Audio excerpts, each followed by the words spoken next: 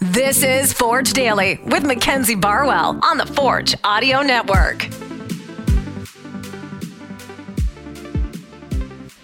Forge fans, this is week 2 of Forge Daily. Welcome back to another episode. Today is May 15th, 2023.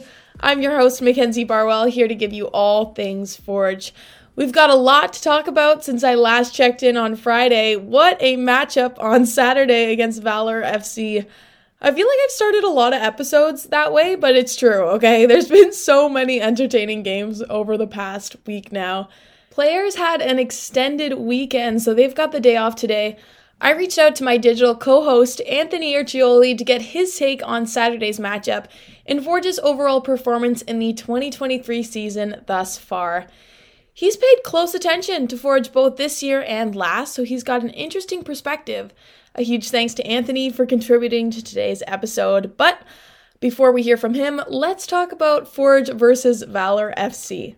Forge picking up win number 3 in their Canadian Premier League campaign in a nail-biting 3-2 win.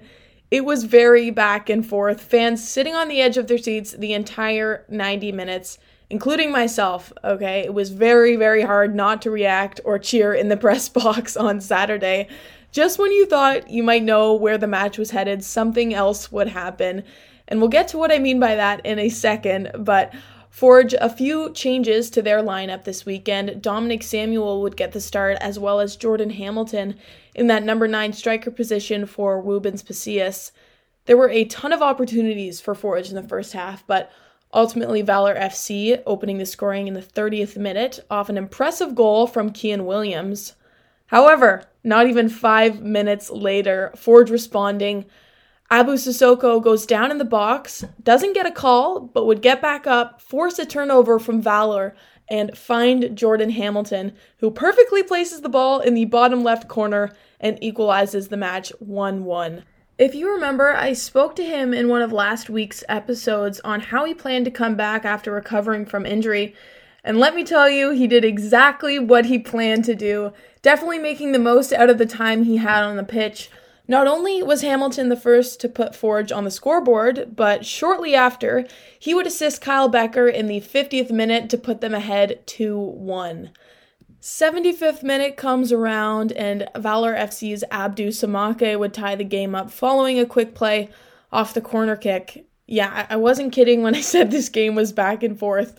2 minutes later, 77th minute, Kyle Becker worked his magic in the final third, chipping it over to Kwesi Poku, who would head it into the back of the net.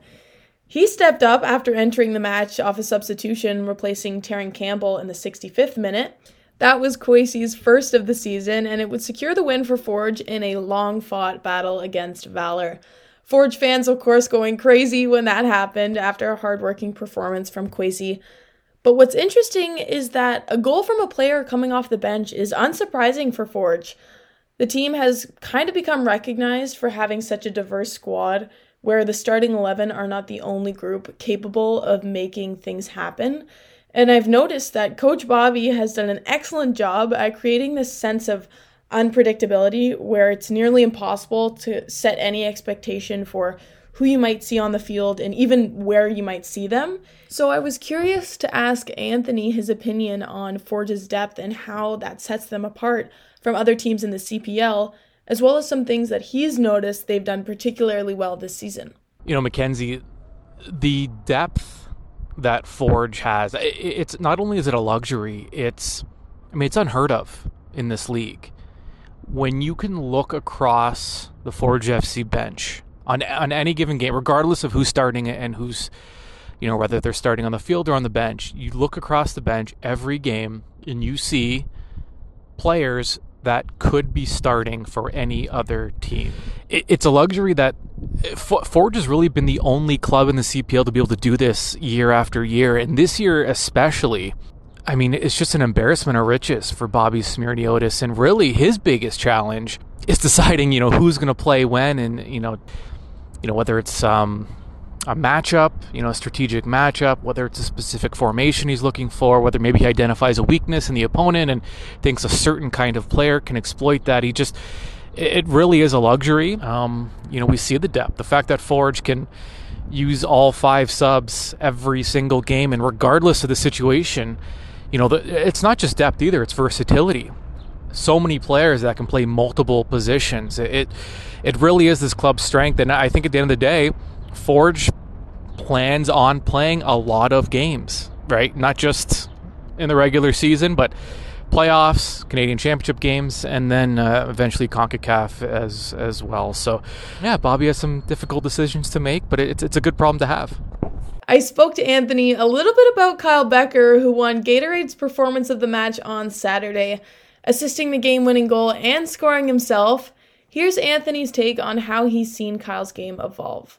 Mackenzie, the amazing thing about Kyle Becker, in terms of seeing him change and evolve over the years, consistency is what makes him an unbelievable player. And the reality is, he shows up. He shows up every single game in big moments, and he does everything well. You talk about a complete player, a leader. Games are one thing. Training. I don't know that anyone practices harder than Kyle Becker, and that kind of thing is contagious. When your captain is performing at that level, at a high level, regardless of what he's doing, he's just always at this peak performance level. And when you're a player, and you're a young player especially, and you see that, like, message sent and hopefully received. And Kyle just, this season especially, he missed the first few games and people kind of stopped talking about him and forgot about him. And then his first start of the season, he played an unbelievable, and all of a sudden everyone's like, oh yeah, how did we forget that Kyle was this good? It's just, the fact that he's the face of the franchise, the first ever signing, the first to hit 100 matches in the CPL. I don't think it's a stretch to kind of put him at legendary status already in this league, and he's going to go down as one of the greatest ever to play in this league. Forge FC remaining undefeated in all competitions thus far in 2023.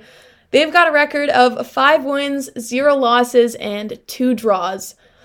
A friendly reminder, the next Forge match is back here at Tim Hortons Field this Friday, May 19th. So thanks for listening, everyone, to another episode of Forge Daily, and I'll talk to you tomorrow when we get some insights from the players themselves. This has been Forge Daily with Mackenzie Barwell. If you like what you heard, please like, follow, subscribe, comment, and share.